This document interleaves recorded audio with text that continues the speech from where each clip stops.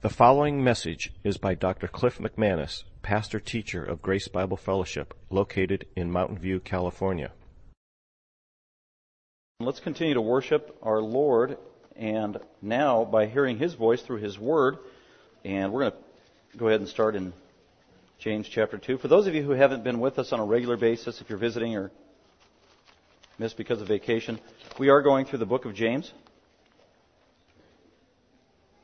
a section at a time, thought by thought, paragraph by paragraph. Today we're looking at James chapter 2, verses 5 through 13. So last week we actually did the first 4 verses of chapter 2. And just so you know, when James wrote this, verses 1 through 13, they actually all go together. It's one theme. But there was just too much information. We couldn't possibly explain it all in one time together, so try to break it up into 2. Even verses we're attempting to look at verses 5 through 13, and even that's a lot of information. But it almost has to be kept together because it's one argument, it's one theme. So we're going to be looking at James 2, 1 through 13. Follow along as I read those verses, and then we'll talk about it. My brethren, James says, talking to fellow believers, do not hold your faith in our glorious Lord Jesus Christ with an attitude of personal favoritism or partiality.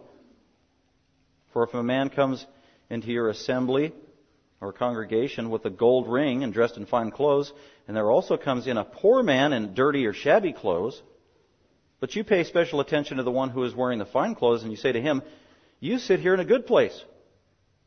And then you say to the poor man, you stand over there, or sit down by my footstool.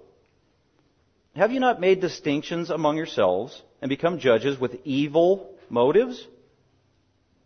Listen, my beloved brethren, did not God choose the poor of this world to be rich in faith and heirs of the kingdom which He promised to those who love Him? But you have dishonored the poor man. Is it not the rich who oppress you and personally drag you into court? Do they not blaspheme the fair name by which you have been called? If, however, you are fulfilling the royal law according to the Scripture, you shall love your neighbor as yourself, then you're doing well. But if you show partiality, you are committing sin and are convicted by the law as transgressors. For whoever keeps the whole law and yet stumbles in one point of the law, he's become guilty of all. For he who said, do not commit adultery, also said, do not commit murder. Now, if you do not commit adultery, but you do commit murder, you've become a transgressor of the whole law. So speak and so act as those who are to be judged by the law of liberty. For judgment will be merciless to one who has shown no mercy. Mercy triumphs over judgment. As I said, that's a lot of stuff. We looked at verses 1 through 4 last week. And this is coming off the heels of chapter 1 where James just told these people. By the way, he probably knew many of these people personally. They are now believing Jews scattered abroad outside of the area of Jerusalem and Palestine.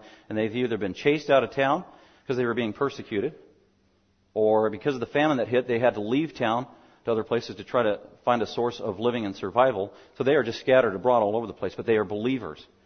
And they are Jewish Christians. And more than likely, they were people who used to sit under James's teaching as the pastor and the shepherd of the Jerusalem church. So he knows these folks. So he has ongoing input and reports about how they're doing, what's going on in those other local churches where they are spread abroad.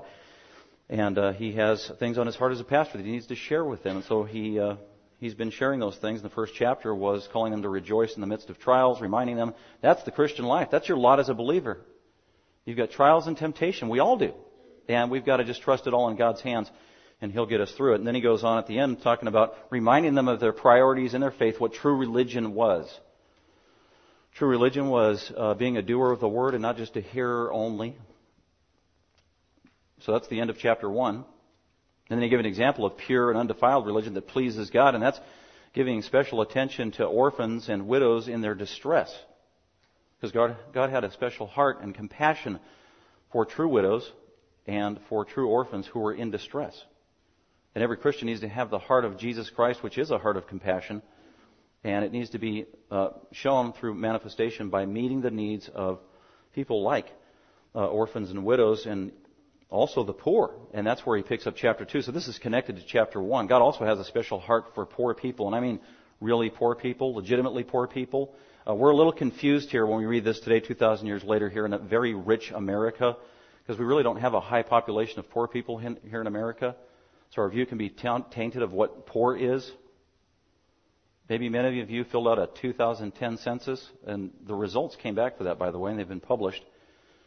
And apparently there's a poor population here in America, and the poor population averages an income of like $30,000 a year. And they have 2 TVs and a car and a VCR and a computer or 2 and very expensive Nike tennis shoes, and on it goes, according to the 2010 census. By the standards of the rest of the world, that isn't poor. We are rich. There are poor people here in America, but just keep in mind there's a very significant cultural, realistic, historical difference of what we understand to be poor and what James is talking about. He's talking about real poor people. The kind of poverty that exists even today in other countries of the world. And many of you, no doubt, have been able to visit those kind of very poor countries. That's what he's talking about, real poverty. And so he's addressing that. And so there was a problem in the churches. He got word back that apparently there's a rampant problem among Christians, these Jewish believers, that in their congregations they were showing partiality. And one dominant way of showing partiality or favoritism or prejudice was that they were giving favor to the richer people in their congregation and looking down their nose at the poorer people in their congregations that were visiting. And James is just aghast at that, and he can't believe it. You got to be kidding me. I can't believe this is going on. So as a pastor whose job it is to be an encourager and a teacher and a comforter and one who prays for his sheep and helps and nurtures and grabs by the hand when they're falling, also his responsibility as a pastor and elder, according to Timothy, is to reprove, rebuke, and exhort. So there's encouragement throughout this letter. There is also reproving going on, legitimately so, from a shepherd and a pastor who loves his people and reproving them and correcting them when needed, when they need to hear certain rebukes. And actually, chapter 2, verses 1 through 13 is one long rebuke from the pastor. But it's a legitimate one, and it's fitting for all of us. How do we apply this to our life? We need to take this rebuke and assess our own heart, our own mind, our own lifestyle, how we treat people. Are we partial? Do we show favoritism? Are we into holy cliques and holy huddles? Or do we have the same love of Christ towards all people? That's really the big theme of what he's getting at here. So let's go ahead and look at it. And I broke up verses 5 through 13, just 3 principles to kind of hang our thoughts on about what's going on here. And I put the title there, Mercy, Not Partiality. That's really the big thing. That's what James is trying to get across. Okay, Christian who knows Jesus Christ, the beloved, blessed Savior who came in this world to save sinners. That was his purpose statement. Or John chapter 3 that said he didn't come into the world to judge the world because it was already condemned. He came to save it, to save sinners. That's the heart of Jesus, who had a heart of unbelievable compassion, mercy, grace, patience, love, forgiveness to be offered to sinful people, and Christians need to have the same heart. And so they just needed a reminder, and so they get an appropriate one that is inspired by God. So let's go ahead and look at it and see if we can benefit. Again, like I said, just 3 principles that I summarized here. And let's look at the first one, verses 5 and 6. First, the biblical reality that he reminds them of. He's trying to address and change their thinking, because if they could change their thinking, then that will affect their actions. Our actions always flow from our thinking. So he's dealing with the biblical reality that he reminds them, and that is that God has chosen the ragged over the rich in this world. God has chosen the ragged. That's literally the word at the end of verse 2. If a poor man comes in ragged clothes, the Greek word, very specific. Dirty, filthy, smelly, ragged. Tells you everything you need to know about that guy. He's poor. And the biblical reality that they needed to hear is they're showing partiality to richer, upscale, uppity people. The who's who of the social network. He says, wow, Christians, God has chosen the ragged over the rich. Look at verse 5.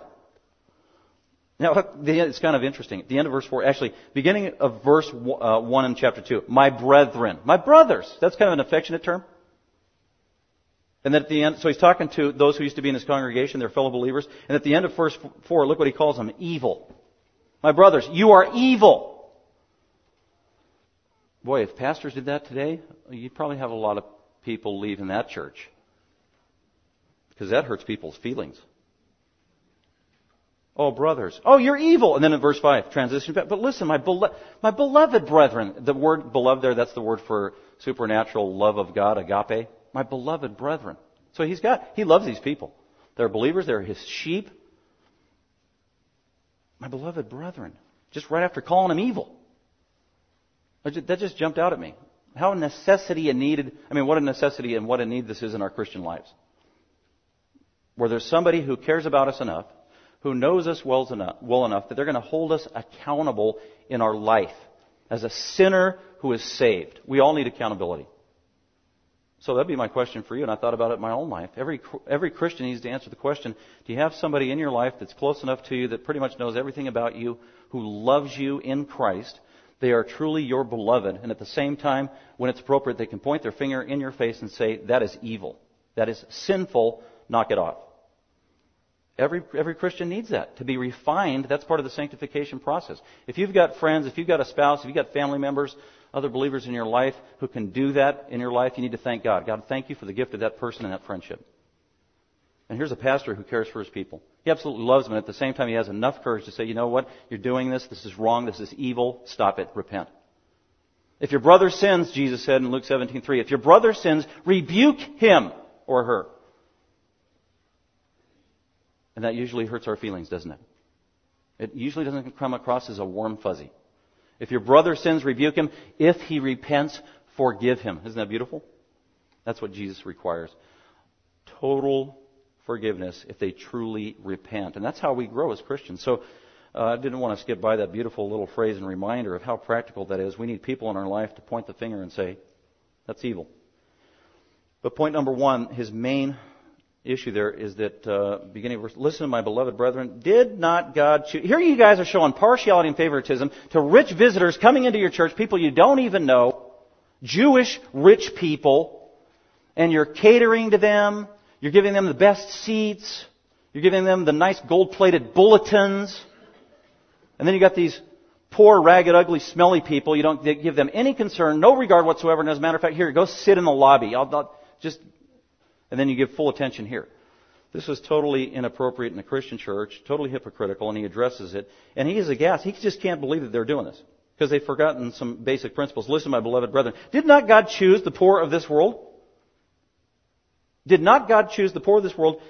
What did he choose them for? He chose them to be rich in faith and heirs of the kingdom which he promised to those who love him. Wow. I don't know about you, but the first time I read that statement in a while, I just kind of shook my head. I was like, wow, does that really mean what it says? Is this talking about election and salvation? Is it saying that God just elects and saves only poor people? Or another way it could be interpreted as, is being poor and exercising and taking a vow of poverty a way to earn salvation? Well, neither of those are true. That's not what he's saying. He's just making generic, categorical, practical, obvious observations based on hindsight, based on history, based on how people have responded to God. And Jesus himself said in Matthew 19, it is impossible for a rich man to enter the kingdom of heaven, except by the miracle of God's intervention. Because all throughout 6,000 years of history, the pattern is, and it's obvious, is that poor people, needy people, dependent people are the ones who need a Savior, and they recognize it. They're not self-sufficient, and they cry out to their Creator, God help me, God save me. That's just a no-brainer. He's speaking in broad, sweeping, general terms. He's not referring, and he doesn't even care about the exception to that right now. So he's not saying that rich people are never saved, because there are some rich people who did get saved by God's grace. But that's not his point. He's speaking in general terms. And by the way, these Jews, back then, 2,000 years ago, were poor. They were chased out of town. They were persecuted by the rich Sadducees. Jesus himself was a poor person who had no place to lay his head. He was chased out of town time and time again by the Sadducees and the Pharisees and the rich people in society and the rich people in the religious community. So the believers, for the most part, and their lot, were poor in terms of the materialism of this world. And it's practical and it is true today. If you look around and say, who runs the world? Who influences our world today? The media, the television, the movers, the shakers, the people that are popular, the politicians, those who rule countries. It is the poor that rule and dictate and influence pretty much everything in this world from a world's point of view. And believers and Christians, for the most part, tend not to be the rich among the rich. I do want you to look at 1 Corinthians chapter 1, where Paul reminded us of this great truth, or this humbling reminder, actually, is what it is. In 1 Corinthians chapter 1, verse 26. He's talking to these Corinthians who were saved out of this pagan culture. And they weren't the rich and the elite that got saved out of the pagan culture of Corinth. They were the masses. They were among the poor people. They were among the insignificant ones. They came to realize their need for a Savior. They cried out to God and they got saved by God's grace, by belief in the gospel. That's how they got saved. They didn't get saved by works. But here's the reality, and this is my biography, by the way. I could write my name in here. For consider your calling, brethren. For consider your calling, McManus. McManus, look back and see where you were at when God saved you 25 years ago and what kind of person you were. You were pathetic. You were a loser. I could say that literally. And look at the adjectives he uses. For consider your calling, brethren, when you got saved by Jesus. That there were not many of you Christians who were wise according to the flesh. The wise PhDs of the world, for the most part, are dominated, and the intelligentsia is dominated by unbelievers and the well-to-dos, for the most part, generally speaking. Or that which is perceived to be wise, all those smart people. As a matter of fact, the world thinks Christians are stupid, idiots, foolish. So not many Christians, truly, if you look at the masses of throughout church history and the church universal, there aren't many really that are that wise compared to what the world says wisdom is. There aren't many mighty either. Not many influential people. Every once in a while there'll be some mighty influential person in our culture that gets saved. We'll think, oh, finally good. Maybe that person can make a difference in the world for Jesus. If some famous movie star got saved, boy, that'll do it. Or some famous athlete, that'll do it. That'll save the world. No, it won't actually. If that person's really a Christian, they'll just be despised by the world. So not many Christians are wise, not many are mighty, not many are noble from royal birth, verse 27. But rather, contrast, God has chosen the foolish things of the world. Well, thank you, Paul, for calling me a fool. The foolish things of the world, to shame the wise, unsaved people of the world. And God has chosen the weak things of the world. Christian, you are weak, I am weak for the most part. We are weak people, and that's why we got saved. We needed a Savior. The weak things of the world to shame the things which are strong, and the base things of the world. That's you, Christian. You're a weak, base thing. Or you were. Despised. You were despised by the world. You had nothing to offer.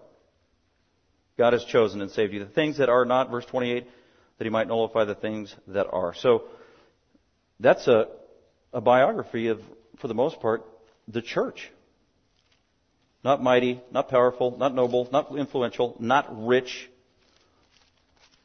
And James is just recognizing that basic reality and saying, wow, this is true about Christianity. You're poor. You were persecuted by the rich people. You were chased out of town by the rich people. You were one of the poor people on the run and needing stuff from the church. And here, when a rich person and a poor person come into your own congregation, you show partiality to the rich person. How ironic is that? How wrong is that? Wow, you've forgotten your history.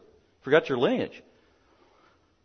So that's all he's pointing out. So you go back to James 2. Listen, my beloved brethren, did not God choose the poor of this world to be rich in faith and heirs of the kingdom which He promised to those who love Him? And many times, Christians aren't well-to-do and don't have a whole lot of material goods because of their lifestyle and their choices and their convictions. Because did you know that some people get rich illegitimately? By stealing, lying, being unethical, dog eat dog, just running over people? They do. And even the Christian ethic sometimes prevents us from amassing more wealth unto ourselves. And even the lifestyle of a Christian, that we don't just make money to keep and stack up and hoard. Ephesians 4 is clear. We make money in part to share with others. That's what it says. That's the Christian ethic. To give it away. They do say that C.S. Lewis, especially at the end of his life, he started making some money from some of his writings. And he gave away more money. I mean, he couldn't give away enough money. He gave away a third, maybe more of his income on a regular basis. He was a generous man. So they tell us. And that should be true of the Christian ethic for any believer. So he's just asking these questions that are rhetorical and they're self-evident in their answers, trying to remind them and shake them up and saying, wow, don't you remember where you are? Where you came from? Listen, my beloved brethren, God chose the poor of this world to be rich in faith. By the way, if you are a Christian and you don't have a whole lot of material goods, you don't need to be jealous of the rich and the wealthy and the influential of this world, because their finances, it won't last. It won't get them into heaven. As a matter of fact, you are richer than they are if you're a Christian who is either moderately living or poorly living, or you just have enough, because every Christian is rich in Jesus Christ. Right now in this life, we are rich with true spiritual wealth that matters and counts, and it's in the spiritual realm. Total forgiveness of sin. Secure in the family of God. Guaranteed to go into heaven and be with Christ for all eternity.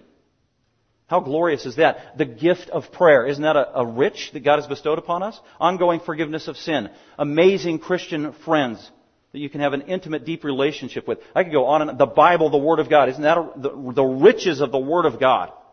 Wow. So indeed, we are the rich ones of the world. We are rich in faith. So even here and now we are rich, spiritually speaking. In the middle of verse 5, Christians are also rich in another way, and that is that they are heirs. So you're rich in this life, but heirs speaks of wealth you're going to inherit in the future when you die. Heirs of the kingdom. That's future riches you're going to have, and that I will have. And those, we talked about those in Revelation. You're going to be a part of the kingdom. You're going to be reigning with Christ. You're going to have, you won't be poor. There won't be a poor person in heaven.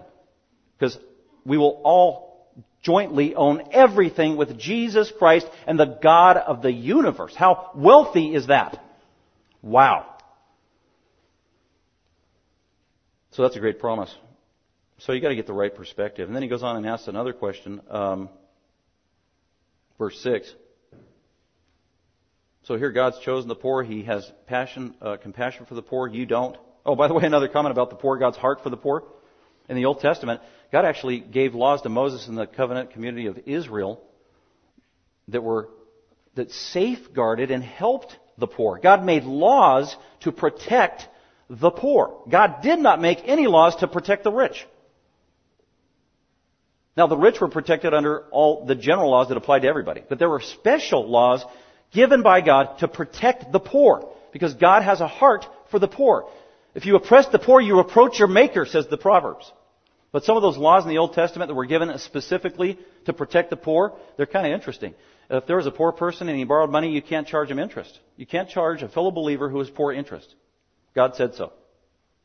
Another one, they had to give ongoing sacrifices, and God accommodated Himself to poor people, because if they couldn't afford a bull or a goat that were very expensive, they could go ahead and get a turtle dove or a pigeon. You know, pigeons are worthless, right? So they could use a pigeon and offer that, because God was accommodating the poor and meeting their needs.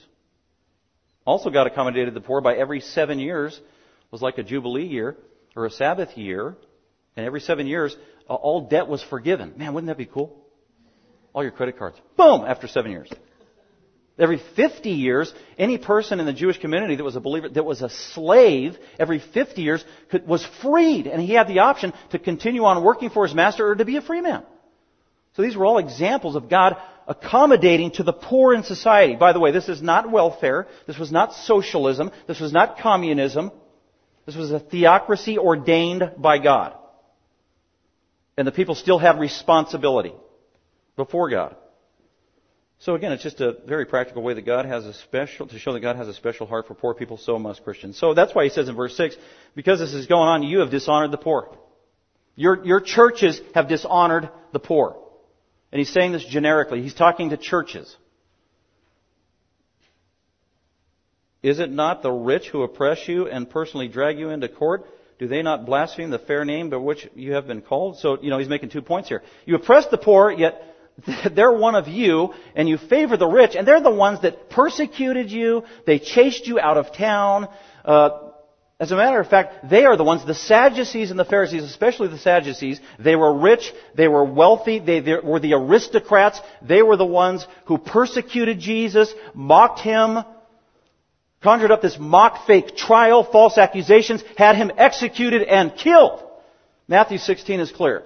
The Sadducees did that. The rich, the wealthy. Mocking, blaspheming the Lord Jesus Christ. That's the end of verse 7. Do they not blaspheme the fair name, the excellent name, the blessed name, the honorable name, the highest name by which you have been saved, Jesus Christ? Wow, you're accommodating potential blasphemers in your church, rejecting those that God has a heart for. Man, I don't get it. That is hypocrisy. This has no place in the church. Wow, Pastor, you're getting kind of excited. Well, James was. The terminology he's using, this is just a full-on frontal rebuke. Can't candy coat it. He probably would have raised his voice if he wasn't writing, if he was speaking. So I think they got the message, or hopefully they did. So that's the biblical reality. God has chosen the ragged over the rich. Point number 2 is that what's the biblical requirement in light of this? How can we avoid showing partiality, favoritism, cliques, prejudice in our churches and in our lives? Well, believers must show love, not legalism. It's the bottom line. Now, the believers that were showing partiality, more than likely, they weren't aware of it. They weren't paying attention. They weren't sensitive to it. It needed to be pointed out. And when it's pointed out, some of them didn't believe they were doing it anyway. Probably their attitude was, because they were Jewish believers, they were in tune with the law, they were sensitive to the law. And before they got saved, they were fastidious about obeying all the laws. So they were very law conscious. And so, no doubt, some of them in their mind are thinking, well, partiality, that's not one of the 10 Commandments. It's not a biggie. Partiality, that's kind of subjective and open to interpretation. So some of them thought, dismissed or marginalized the sin of partiality. And no doubt they would have argued with James and said, well, at least I don't murder. At least I don't commit adultery. I don't know, have you ever talked to an unbeliever who does that? You give them the gospel and you ask them, well, are you a sinner? Or you say, Scripture says everybody's a sinner. And they say, I'm not a sinner. Well, yeah, you are. You're a sinner. Well, no, I'm not. No, yeah, you are a sinner. No, I'm not. And the first thing they usually say is, well, I haven't killed anybody. Because they don't understand God as the lawgiver. And there are big laws and little laws, and every single law that's broken is an offense to the lawgiver, the holy lawgiver. And that's what these people did not understand, and that's why James is going to rebuke them with the law and a theology about the law. Well, you guys don't get it. Marginalizing the sin of partiality and just saying, well, we're okay because we haven't committed adultery and we haven't murdered. You know what? That's what the Pharisees would say. Jesus rebuked them for that and said they didn't attend to other parts of the law. Partiality was part of the law. Partiality was a sin. And God's biblical requirement was that the believers, instead of showing partiality, they needed to show love. And actually, the law that they violated by being partial, they violated the greatest law in the Old Testament. And that was the law of love. Let's look at Leviticus chapter 19. You know, I think Leviticus gets a bad rap in the Christian community. A lot of Christians, they make fun of the book of Leviticus. About how boring it is, or there's nothing practical there. It's like that's actually very untrue, because when Jesus was given the opportunity to say, what's the greatest verse in the Bible, Jesus, he said Leviticus 19:18. He said Leviticus, can you imagine? So look at Leviticus, part of the law. There's all kinds of laws that Moses is laying out for God's people. Leviticus 19, look at verse 15. Here's one of the laws. You shall not do injustice in judgment. Get this. You shall not be partial. Partiality is a sin. It's part of the law of Moses. Don't be partial. Don't show favoritism. Don't give preferential treatment to anybody. You shall not be partial to the poor, nor defer to the great. In other words, don't be partial to anybody. Treat everybody the same. That was in the law. The Christians in the book of James, they broke this law. And then there's a whole bunch of other laws. He keeps going on the laws. And next law I want you to look at. Look at verse 18. Leviticus 19. You shall not take vengeance nor bear any grudge against the sons of your people. But you get this. But you shall love your neighbor as yourself. There's another law. This wasn't a negative law. This was a positive one. The one we saw about don't show partiality, that was a negative law. Don't do this. This is a positive law here in verse 18. Do this. Love your neighbor. Who's your neighbor? Your neighbor is anybody that's around you and close to you. Jesus taught us that in the book of Luke. Love your neighbor. That's proactive. Supernatural love. The heart of God. So that's what he's going to get. Go back to James chapter 2 here.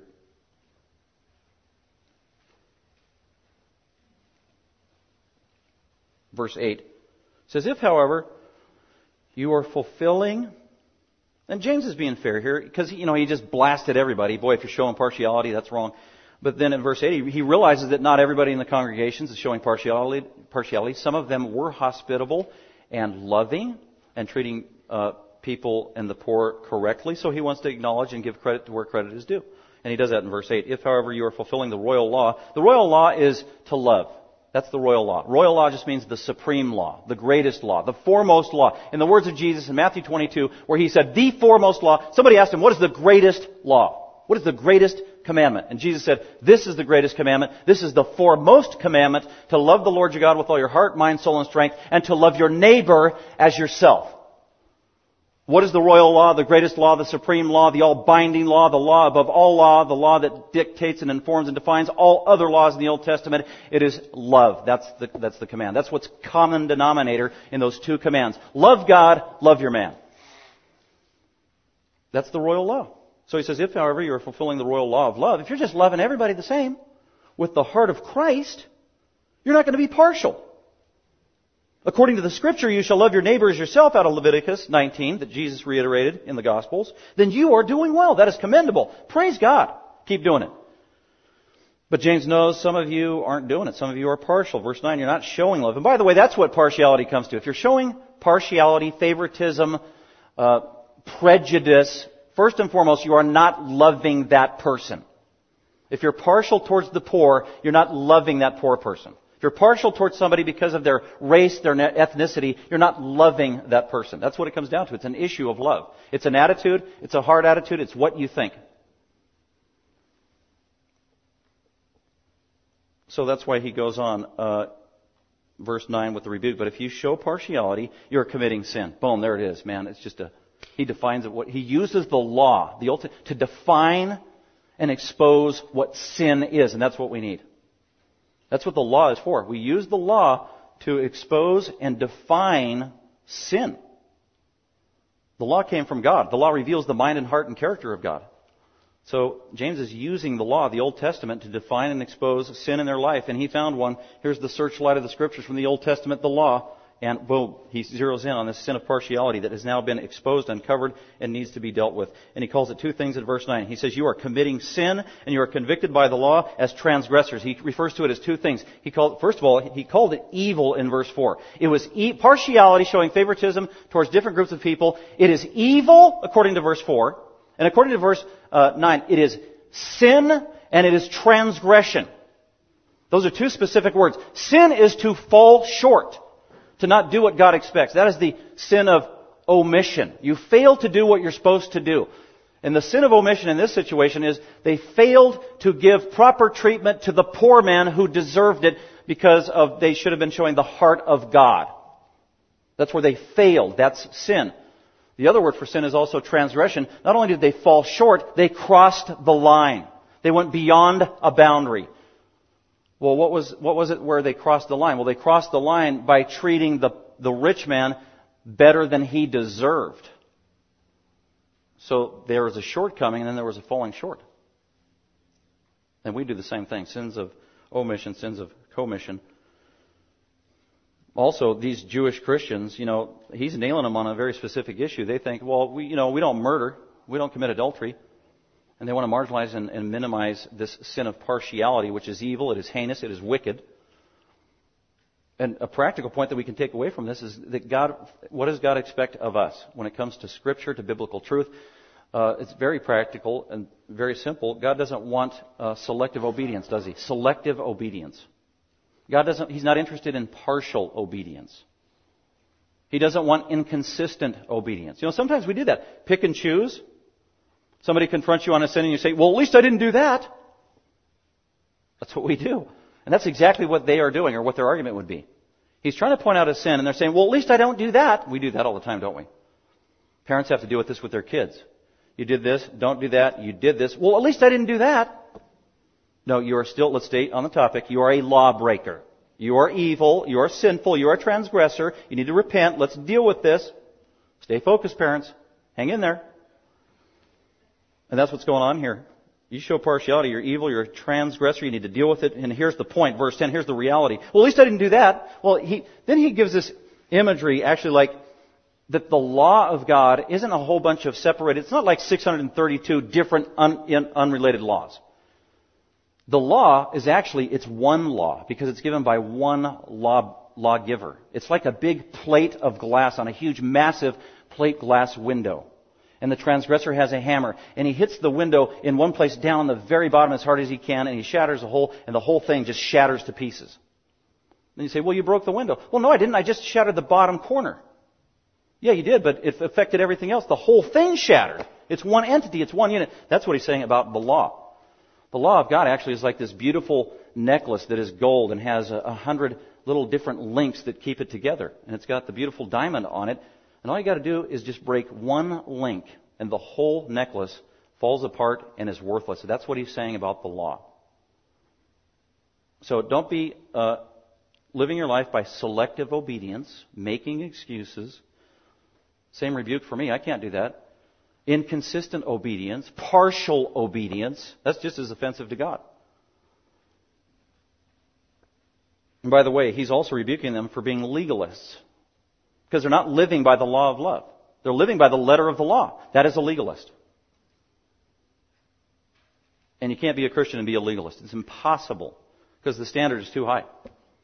We have that in Christianity. Sometimes it's called perfectionism. I had a friend who was a pastor about 25 years ago, and he was going to write a book on perfectionism. And I said, well, why are you doing that? And he said, because I'm a perfectionist. I didn't know what that meant at the time. I need to write a book on being a perfectionist. Do you know what a perfectionist really is? It's a Christian legalist. That's what it is. Because you give so much attention to the law and not to love. And the reason you're a legalist is you can't possibly fulfill all the laws. You're a finite sinner. I'm a finite sinner. We've got to put our focus in the right place. It's not on the legalities and all these offenses. That happens. People come and complain about other people and they point out their sins. And then you're sitting there thinking, wow, yeah, he or she did that, but boy, I've seen you do 17 other things that break the law. That's exactly what he's talking about here. If you break it in one place, you've broken the whole thing. Verse 11, for God said, do not commit adultery, also said, do not commit murder. Now, if you do not commit adultery, but do commit murder, you have become a transgressor of the entire law, because you have offended the same lawgiver, that is God. Don't be a legalist, but live by love. Love fulfills the law. I do want us to look at, go to Matthew 22. No, actually, go to Matthew 19 first. Very interesting. In Matthew 19, someone's inquiring, asking Jesus questions. Matthew 19, verse 16 says, behold, one came to him and said, Teacher, what good thing shall I do that I may attain eternal life? See, this guy had the wrong view. He thought that getting salvation, eternal life, and forgiveness of sin was by doing good works. And Jesus knew this guy couldn't save himself because he was a sinner to the core. Verse 17, and Jesus said to him, why are you asking me about what's good? There's only one that is good, that's God. If you wish to enter in eternal life, then keep the commandments. What Jesus meant there, if you wish to enter in eternal life, then keep all of the commandments and keep them perfectly forever. Because then you would be perfect and then you'd be God. And Jesus knew that was an impossible standard. And Jesus knew that the law was given to expose sin, to show a sinner his need for sin. That's why God gave the law. That's what you use the law for. It's for immature people. It's for sinners. That's the law. 1 Timothy 1:9 says that the law is for unrighteous people, not righteous people. Verse 18, this guy is confused. He said to Jesus, well, which laws should I obey and keep? And Jesus said, well, I'll just give you a few. So this is interesting. And look at verse 18. He lists 5 of the 10 commandments. I mean, those are the biggies. Don't commit murder. Don't commit adultery. Don't steal. Don't bear false witness. Verse 19, honor your parents. That's 5 of the 10 commandments. Then I think it's amazing or interesting and intriguing that Jesus, the last one he gives is not one of the 10 commandments. In verse 19. 5 of the 10 commandments, man, those are the biggies. Everybody knows them. They're on everybody's wall. And then he concludes with this. And you shall love your neighbor as yourself. That is one of the laws. That's the law of love. Wow. Why did Jesus mention that after a string of 5 of the 10 commandments? Because Jesus knew, and he reiterates this later in Matthew 22, where he says, love fulfills the law. Love fulfills the law. You know what that means? That if you just loved somebody all the time, that's why there shouldn't be laws in marriage. When you're married, and if you truly love that person, if you're truly one, in an idealistic world, in a perfect world, between husband and wife, you shouldn't need any laws or rules to manage your behavior, because you should totally love each other, right? You're totally selfless. And if you totally love each other, then you're not going to commit adultery. You're not going to lie to your spouse. You're not going to steal from your spouse. You're not going to hurt your spouse. You're not going to do those things if you truly love them consistently 100% all the time. And if you loved 100% all the time, that's the law of love, then you wouldn't need rules, right? That's what Jesus is saying. If you loved God perfectly, we wouldn't need the first 4 Ten Commandments. If you loved God perfectly, you wouldn't worship false idols, you wouldn't take His name in vain, you wouldn't blaspheme, or you wouldn't misuse the holy day, you wouldn't have any other gods before Him if you just loved God perfectly all the time. If we loved God perfectly, if we loved our fellow man perfectly all the time, we wouldn't need the last 6 commandments. Because if you loved your parents all the time, we wouldn't need the law that says honor your parents. Otherwise you get the death penalty. If we loved our neighbor all the time, or people around us, we wouldn't steal, we wouldn't lie, we wouldn't covet, we wouldn't give false testimony, all that other stuff. So that's why He said love fulfills the law. So as a Christian, as a mature, Spirit-filled Christian, every single one of us needs to aspire to live by the law of love and not legalism. Not legalism. So go back to James chapter 2. So don't be partial. Live by the royal law, which is the law of love and fulfills the law. Don't be a legalist, a Christian legalist. And then the practical appeal is at the end there in verses 12 and 13. And as a result, verse 3, the biblical result, believers should live by grace and not the gavel of a judge, of a legalist, of always pointing out everybody's faults, of meting out justice as soon as you can, showing no grace, showing no mercy. Pointing out all the imperatives in Scripture that the other Christian is violating all the time. He's saying, don't live like that. That's not the law of love. If you're living that way, that's not what's motivating you and driving you as a Christian. You can't be living like Judge Judy all the time. We need to live by grace. We got saved by grace. We should live by grace. Right? Here's a good exercise. If you have forgiveness in your heart towards a fellow person, it can be an unbeliever or a believer. But if you have bitterness and unforgiveness in your heart towards a fellow believer, and you're a Christian, then just simply ask the question, so is this sin that they have against me that I'm not forgiving them for, is that a greater sin than anything I've sinned against Jesus? Well, the answer obviously is not. And yet I'm a Christian, and Jesus has forgiven me of all of my sins, which are way more than the pathetic little sin that person has sinned against me. And yet God has chosen to forgive me in Christ because of the work of Christ, His death and resurrection. And that's why Colossians 3 says, then you need to do the same thing. Forgive each other as Christ has forgiven you, Christian. How has He forgiven you? Totally, completely, eternally in Christ. Right? So we should have very short accounts with everybody, especially fellow believers. That's the heart of Christ. That's true love. That is mercy. That is forgiveness. That's really what He's getting at in verse 12 and 13. So let's look at His conclusion here. So now that you understand this, Christian, that you're not supposed to be partial, that violates the law of God, it violates the love of God. You're not acting with the heart of Christ. God has poured out His love and affection on the poor of this world anyway. It's the rich people who've been oppressing you anyway, chasing you out of town. Don't be partial, showing favoritism towards anybody. Treat everybody the same. That's what Paul said in Philippians 2:2. He said, treat everybody the same. And that means legitimately so. Every human being is made in the image of God. So speak and so act. Be a doer of the word, not a hearer only. So speak and so act as those who are to be judged by the law of liberty. Live your life as though the way you're going to be judged. Judge other people the way you want God to judge you. I know how I want God to judge me. I want God to judge me very graciously, very leniently, very mercifully. And He does, because He executed Jesus Christ on the cross in my behalf.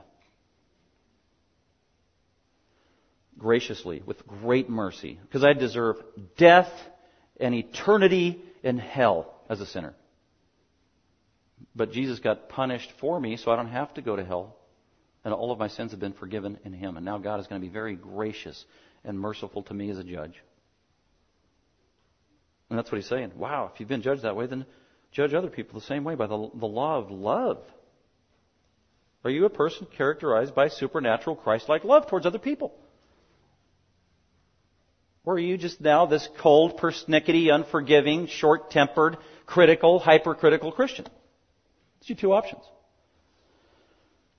Verse 13, for judgment will be merciless to one who has shown no mercy. That's unbelievers. God is going to be merciless to unbelievers. He is going to use the full extent of the law to condemn them for all eternity in eternal hell. But not so for the Christian. God has chosen to be forgiving to those who put their faith in Jesus Christ, His death on the cross, His resurrection, His beautiful gospel. God forgives them totally, instantly, 100% for all time and all eternity, secures them into His family, and as a result, God continues to be merciful to His children. And that triumphs over eternal judgment that we don't have to face. And that's why Paul can say gloriously in Romans 8:1 that there is therefore now no condemnation for those who are in Christ Jesus. God has been merciful to us in Christ. We need to do likewise. So let me close with this. Romans 12. In case you're still wondering practically, well, what does mercy look like? Because I want to live as a merciful person. I want to be merciful towards other people. How does that manifest itself? Well, let's look at Romans chapter 12 together in closing. Here's the attitude, the heart, the actions, and the manifestation of a Spirit-filled Christian who manifests mercy towards others on an ongoing basis in their life. Is this you? Or is it at least a desire you have? Well, it should be the heart of every Christian. It starts at Romans 12, verse 14 and following. Bless those who persecute you. Wow. Starts out with a hard one. Bless those who persecute you. Bless and curse not. By the way, these are all impossible on a human level. It has to come from God, His help, His Spirit. Verse 15, rejoice with those who rejoice. Weep with those who weep. That's being a merciful person. Sympathetic, compassionate. 16, be of the same mind towards one another. There it is. Treat everybody the same. Don't be a partial person, showing favoritism and prejudice or preferential. Do not be haughty in mind. Don't think of yourself more than you are. Don't be arrogant. But associate with the lowly. There it is. Associate with the lowly, those that nobody else likes. Whether they're poor, they're despised, they stink, they're weird, they're ugly. They're made in the image of God. Associate with the lowly. Do not be wise in your own estimation. Never pay back evil for evil to anyone. Respect what is right in the sight of all men. If possible, so far as it depends upon you, be at peace with all men. Be at peace with all people insofar as it depends upon you. Verse 19, never take your own revenge. Beloved, never. But leave room for the wrath of God. That is the definition of mercy. When somebody deserves wrath, they deserve judgment and condemnation, and you restrain it. You hold it back, and you don't give them what they deserve. You don't give them wrath, you give them grace. That's the definition of mercy. But leave room for the wrath of God. For it is written, vengeance is mine, says God, I will repay. Verse 20, but if your enemy is hungry, feed him. That's merciful. If he is thirsty, give him a drink, for in so doing you will heap burning coals upon his head. You give him an unbeknownst blessing. God will reward you as a result. And then finally in verse 21, do not be overcome by evil, but rather overcome evil with good. Wow. That's a lot of good practical stuff. So my heart's desire is that for us as a congregation, GBF, we're not going to be partial. We're going to be welcoming. We're going to be hospitable. We're not going to be prejudiced or showing favoritism. We're going to rule our lives by the love of God and not legalistically. We're going to have a conscious recognition of how God has been merciful to us and saved us, unworthy sinners. That's how we'll be motivated to live life day to day.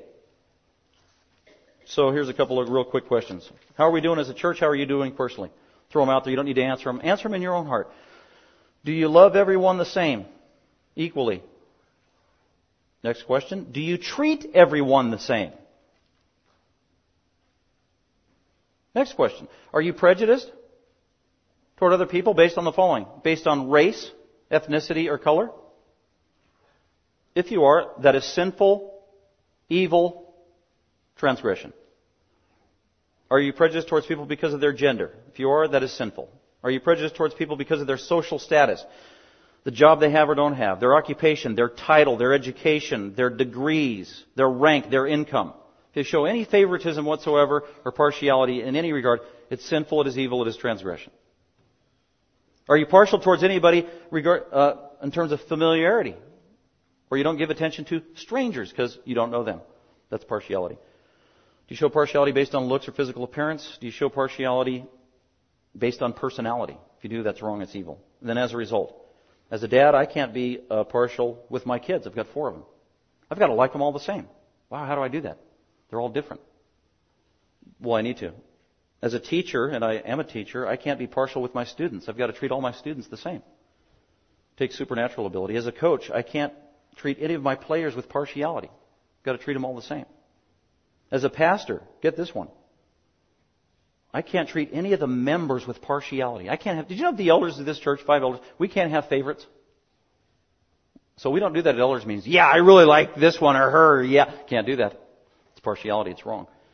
So as a pastor, you've got to love all the members equally. Take supernatural help from God. And then finally, this applies to all of us. As a Christian, we cannot be partial with anyone. And with God's help, we'll live by the law of love. Let's go ahead and pray. Father, we thank you for this day and the opportunity to worship with the saints, to worship you, God, through song. Thank you so much for your word that speaks so clearly to us. It's so relevant and practical. Thank you, Holy Spirit, for being our teacher. Help us to apply these principles to life, not on our own strength. God, help us to not be legalists. Help us to rule our lives by the law of love, by mercy, by grace, by forgiveness, by patience, by the fruits of the Spirit, as you enable us and empower us to do so. God, I pray that we do all of this in a way that pleases you so that you might be glorified and put on display for the whole world. We commit it all to you in Christ's name. Amen. Thank you for listening. Dr. McManus is an author, seminary professor, and pastor-teacher of Grace Bible Fellowship. For more information about Dr. McManus, other messages, or resources, please visit gbfsv.org or call us at 650-630-0009.